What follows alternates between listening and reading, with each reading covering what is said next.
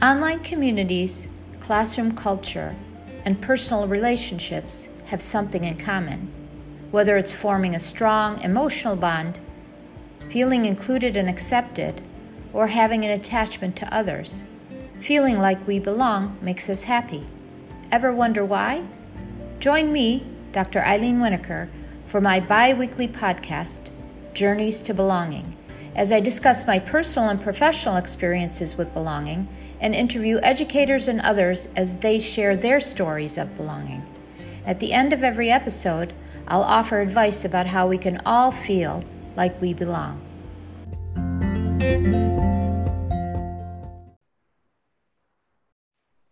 Hi, everybody, and welcome to another episode of Journeys to Belonging. In today's episode, I am really pleased and I'm so happy and excited to have my guest, Scott Nunes.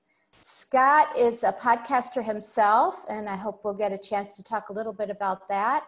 And he's somebody that I met at Miss ISTE last year, and I was just so impressed by his kindness, by his real interest in people and networking with people and getting to know people. And so I said, I have to have him on my podcast. And I was so excited when he agreed. Scott, welcome. Thank you so much for having me. I really appreciate it. Yeah.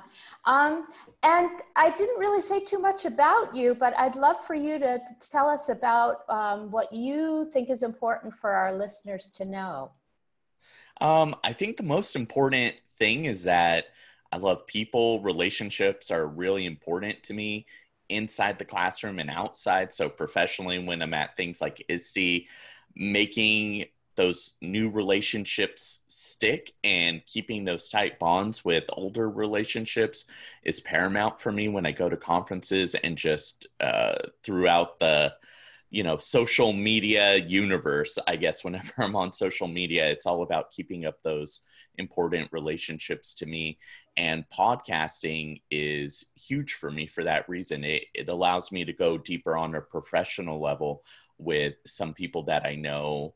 And I have two podcasts, the TNT EdTech podcast with my buddy Matthew Ketchum, and then I just started Education Today, and that is just me. And right now I'm in the middle of a series that focuses on the importance of women in education. So I'm really excited about that. That is really exciting. And I've listened to that podcast. Well, I've listened to both podcasts, and I know you have quite a lot more experience at podcasting than I do. So it's really interesting that you started the second podcast with a completely different theme to it, which really meets a niche in the, I think, edu podcasting community. So that's really, really exciting. I also wanted to congratulate you. I hear that you're the Teacher of the Year for CUE's Central California's Emerging Leaders. Yes, that was quite an honor. I didn't get it for the whole state, but I did get it for my region, which includes 6 counties. So I'm still really proud of that. I've worked hard, so it's nice to get some recognition in this field. As you know, it can be a thankless job at times, especially when you're working hard. You may not see the fruits of your labor, so it's really nice to be recognized. Absolutely. Yeah, it's nice to be recognized and appreciated. How long have you been teaching, Scott? So I have not been teaching that long. I'm completing my 4th year. And so to get that Emerging Teacher of the Year award, you need to be teaching less than 4 years. And now I'm transitioning into an ed tech coaching role. Wow. Are you excited? You must be excited about that. That's right Really up your excited. alley. It is. It's a very natural fit. I used to be a graphic designer before this, and so it kind of blends teaching with what I was doing with tech beforehand.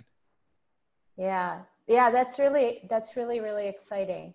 Well, I know that, you've just mentioned when you introduced yourself, in fact, it's one of the first things you mentioned is that you're all about relationships. And I know when I met you at ISTE, we talked a little bit about, networking and making connections and so forth. So my first question is, if I say to you, sense of belonging or the word belonging, what's the first thing that comes to mind? First thing is a synonym, welcoming, being open and bringing people in. When I think of belonging, I first think of welcoming people into the fold and giving them that sense of belonging that I myself may yearn for. Most of us, I feel like one of life's goals for pretty much everyone is to be loved, not necessarily at that romantic level, but, at the most basic level. So I try and give that as much as possible. Right. Yeah. And to make people feel that welcome, to feel included.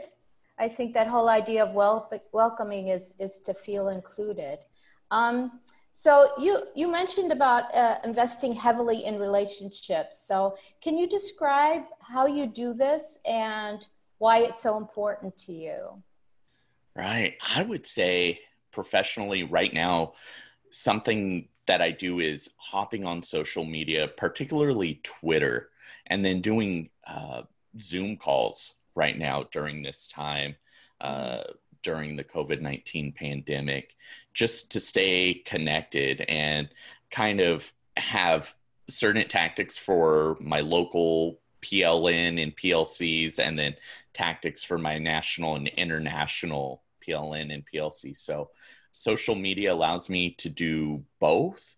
I have to be very intentional and make time out of every day to keep up those relationships, especially the professional ones. So it is a time investment, but I have chunked out times for that and chunked out times for my family so that there's this work-life balance between everything. I'm able to share a little bit of myself with everyone and able to receive a little bit of everyone. And that really fills my bucket. Yeah, that's really important. I know when I've talked to people about getting involved in social media, and it was something that I was really worried about too when I first got involved, was feeling overwhelmed and letting it sort of take over your life. And it's so great that you've been able to find that you've sought a balance between how much time you spend with family and doing other things aside from the time that you invest in your relationships on the social media. And sometimes it's hard to keep that balance, but I think if we're mindful about it, it's really helpful. About relationships within your classroom with your students, how do you go about establishing that, let's say at the beginning of the year and then during the year, and then at this time when you're really not in the classroom anymore? How have you been able to establish those relationships and then keep those relationships with your students going? Because it's been really hard for everybody. Right. That's a great question. I really like that question. At the beginning of the year, I'm very intentional as well. That first week, really first 2 weeks, every activity and assignment I'm doing is geared toward getting to know my students. So I don't do worksheets or packets, but that first week I do have a small, lighthearted packet with fun activities. I got it off Teachers Pay Teachers, which I also generally don't like, but I really like this packet. It brings out a lot of personal information from my students in a fun, engaging way. So we play games. We fill out just little questionnaires like, what are your top 10 favorite things to do? Something like that. And they have to create a motto. And so there are some ELA elements embedded in there, but they're very subtle. So everybody fills out this packet, which I love. And then at the end is my favorite part, where they have 3 different prompts to choose from, and they write a personal essay about themselves. And so this is where I get the juicy stuff, and I keep those essays all year long because they are jam-packed with information, and the students become very revealing. They'll tell me their greatest achievement or their greatest loss. And so it's generally with that first assignment in that first week, I find out, kind of who's who and can focus my energies and start intentionally building those relationships. Like if somebody has a parent that's incarcerated or has a loss in the family, then I know, oh, be on the lookout. This person just lost their parent, and they might need some additional supports. Or this person is very driven.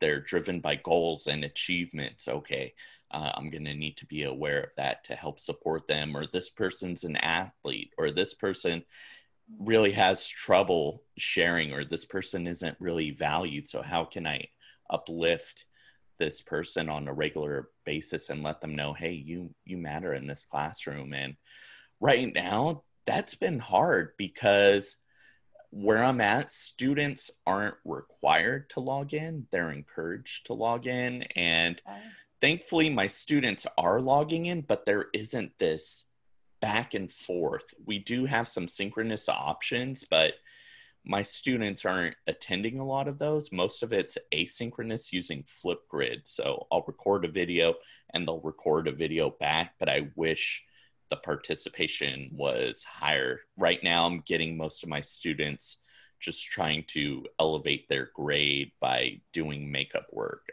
We are engaging in new learning, but none of the new learning is being graded. It's just for enrichment. Do you feel like it's lack of access, or that, I mean, even in terms of time, I know that, if families only have one device and the parents are on for work or whatever, and that happens to be a time when they're not, able to get on the device or something, there are different reasons I know that parents have talked about that make it difficult for their children to be involved. Do you get any kind of sense from your students about why some of them aren't able to do the synchronous learning? I think it has to do with the level that they're at. So 95% of my students are actually logging in and checking out the work, but they're actually not doing it. It's a pick and choose. So they'll do the parts they want to do. Yeah. So maybe the fun things and not the hardier things where I'm giving a small lecture on Romeo and Juliet, something like that, and really breaking down the different acts and the nuances in Shakespeare. They're not responding back to those types of assignments so well. But if it's a fun little check-in, or we had a poem creation, a set of different poems for National Poetry Month and National Haiku Day. So I got a lot of participation on those days, which I was really proud of. But now that we're getting back into our novel studies, not so much. And in terms of access, we have one-to-one devices district-wide for 30,000 students. I'm really proud of our district. Oh, that's wonderful. Yeah. So one device per kid, TK through 12 here in the States. And in terms of internet, at least at my level, what I'm seeing, I think everybody has it. And I know we plan to roll out some individual Wi-Fi devices, like some hotspots, but because the IT department does that, I'm not sure exactly how many got rolled out. I don't know how many of my own kiddos have that. And I can see that since this all happened, everybody's logged in within the last couple of weeks. So I feel like access is there. They're looking more so right now, I think, for comfort and entertainment rather than education. So they're either looking to pass the time, or B, looking for some kind of social emotional support, and less about the content. Yeah. How long have they been, have you been doing, been out of school, I guess that's the question. Since March 19th, so almost 2 months at this point. Yeah. So, and it's starting to get close and to maybe summer burnout too. And we finish on the 29th, so there's 2 weeks. So okay. Yeah. I think they're kind of ready. Counting down the days. Right. Yeah. So Scott, that's really interesting about the fact that students really need that social emotional learning. And at a certain point, yeah, maybe they're starting to count down the days and ready for it to be over. And also just need that comfort that, because there's so much uncertainty now, even about the fall and what's going to happen over the summer. Those that are, trying to figure out their summer plans, they don't even know what's going to happen over the next couple of weeks. And there's so much news that everybody's sort of keeping track of. So I can certainly understand that. I know that when you're in the classroom, you say you're a self-professed tech-infused instructor. I'd love to know how you define that for yourself, and also about the fact that that allows you to give your students voice and choice, and also with your colleagues. So I know that's a lot of things. So I'd love to know first about the tech-infused instructor self-description and what that means to you, and then either student voice, how do you do that while you're usually in the classroom? I imagine it's difficult now that you're out of the classroom. Yeah, there are definitely some challenges now being outside of the classroom. And in fact, I've probably reverted to an older technology, the phone call, to make many of my contacts these days. And those have been the best contacts, honestly, just Amazing. Hopping on the phone. So it's interesting during this super tech infused time, quote unquote, old school tech is, the go-to. That's been the most meaningful in terms of relationships. But typically, as you stated, being a self-proclaimed tech-infused teacher, say I do that by working on 21st century job embedded skills. So sending emails, communications, accessing things from a central location and knowing how to upload, download files, basic soft skills like that. I embed that into the course. So we do a lot of that in the beginning until they get a feel for it. It's all just a lot of practice. And then it does become part of their grade. Did you upload the proper file? Is it a PDF? Is it this type of file? Because we need that professionally. For example, I had to sign a form and I scanned in a photo of a form, but they didn't want that. They wanted the PDF. And so interesting. The real life experiences are very much like that. And you have to know how to get these different file types or how to access things.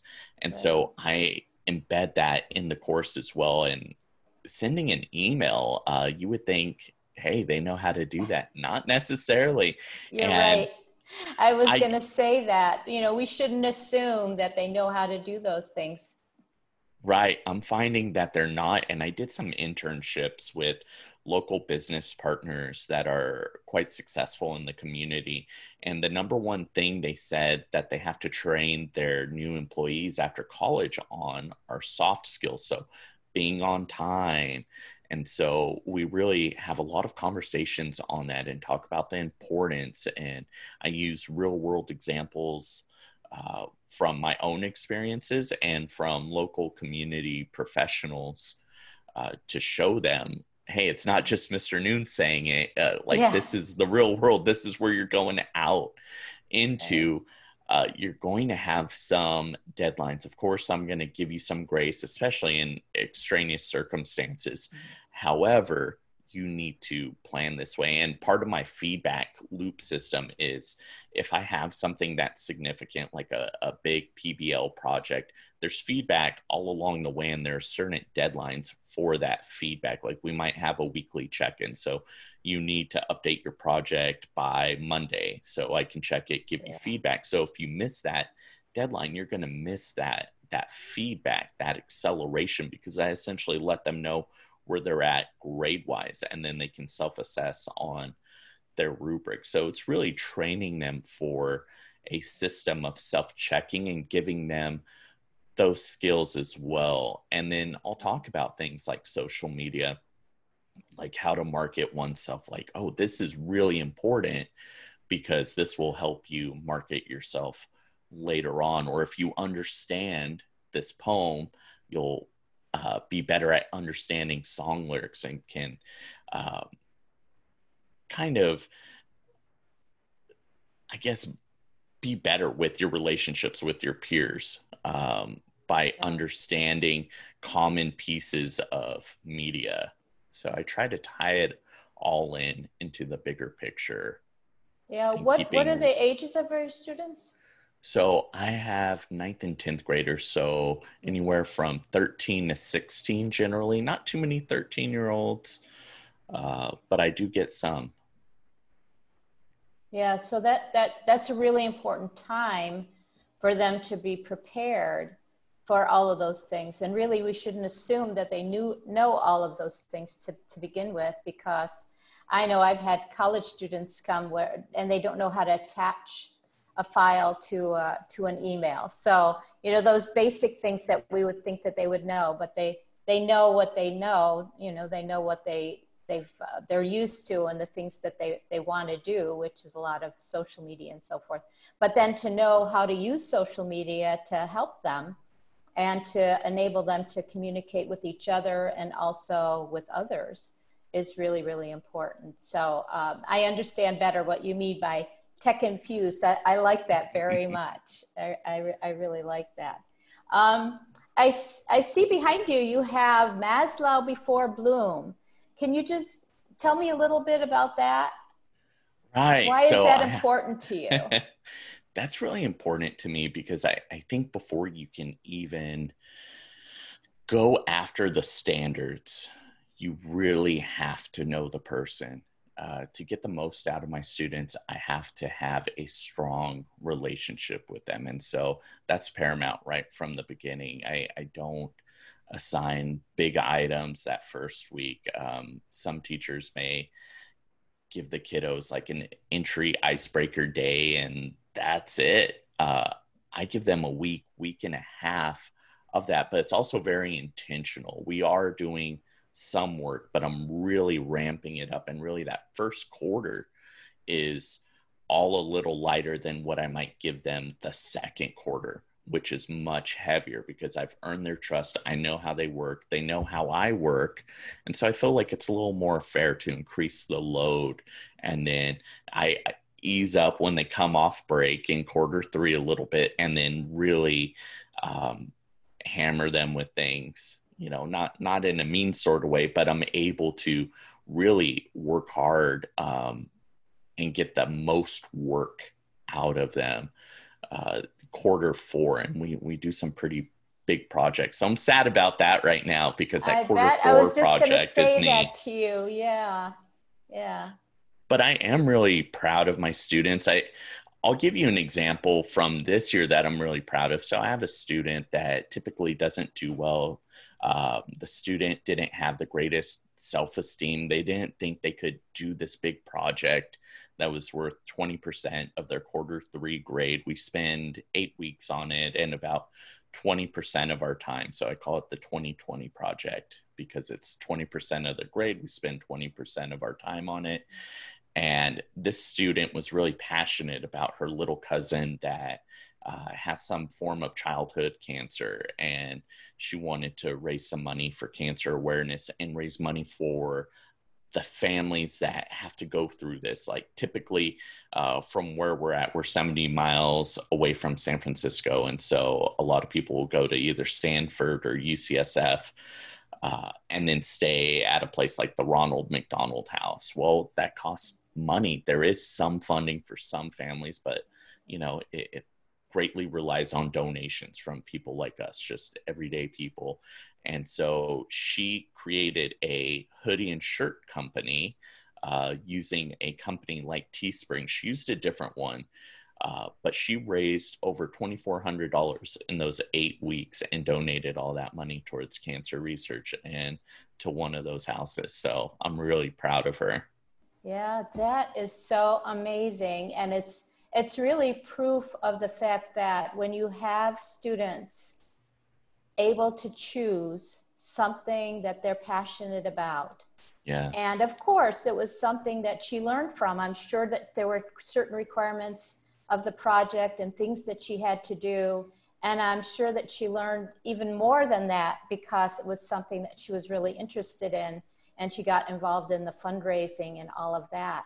And so that project-based learning is something that I'm really passionate about too. So that's definitely voice and choice right there. It's wonderful. And it's good that you were able to do that, and in light of everything that's going on, and that she would continued with it also. And so I know at the beginning you gave us a little bit of advice about the kinds of things that you do with your students the first week or so, or even the first quarter. And I think that's so important, because the things that you mentioned that you got to know about the students are really things that gain their trust, and also give them the idea that you really care about them. And I think that's probably why you're able to push them a little bit harder, or push them a lot harder even toward the end of the year, because they know you're looking out for them, and that you'll be there to catch them if they fall. So what are some other pieces of advice that you could give teachers who are looking to do a little bit more than maybe a one-day icebreaker, or trying to get that relationship going with their students, especially the students that are harder to reach? What kind of advice would you give them?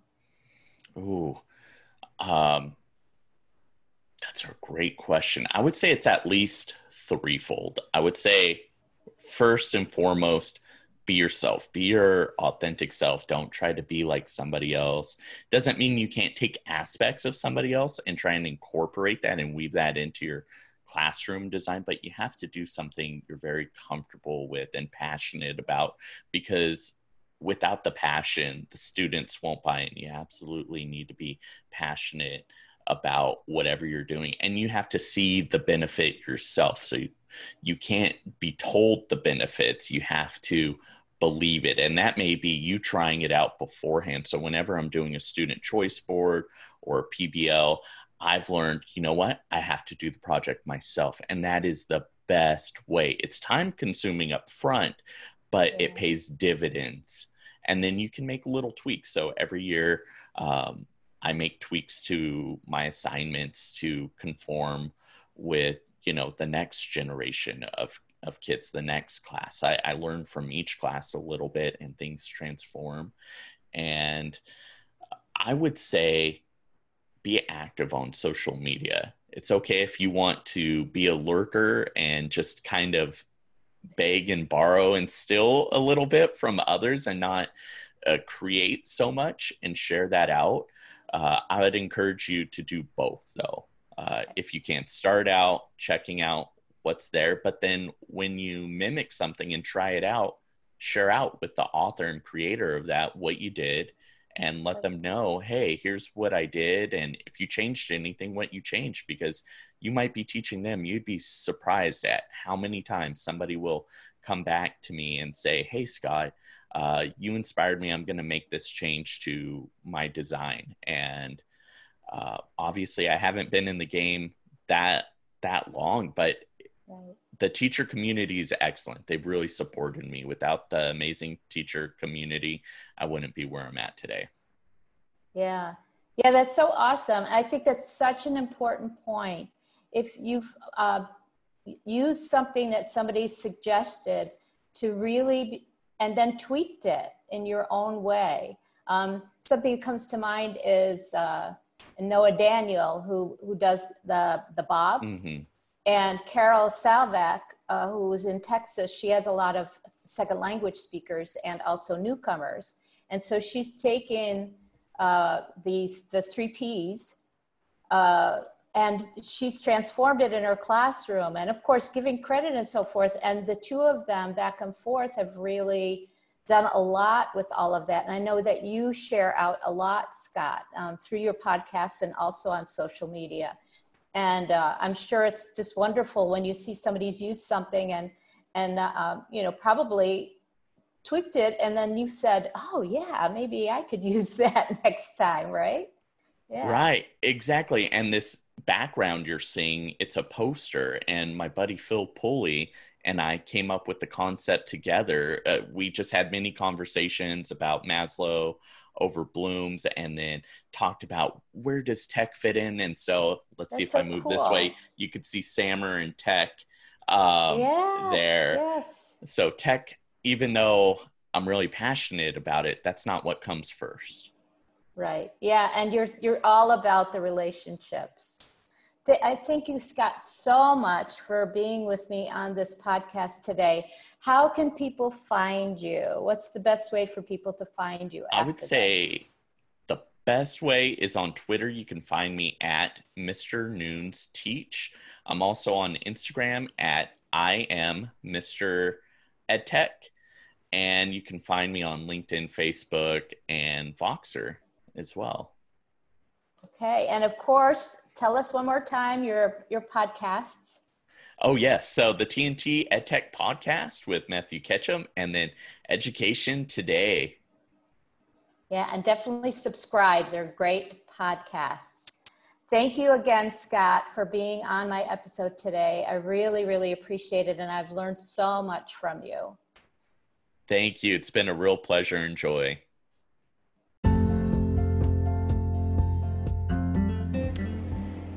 Be sure to subscribe to my podcast, Journeys to Belonging. And the next episode will be out in 2 weeks. In the meantime, you can connect with me on Twitter at Eileen Winokur, ILENEWINOKUR, or on Instagram at Eileen_W. And you can also find my blog at the website https://cultures.build. See you in 2 weeks.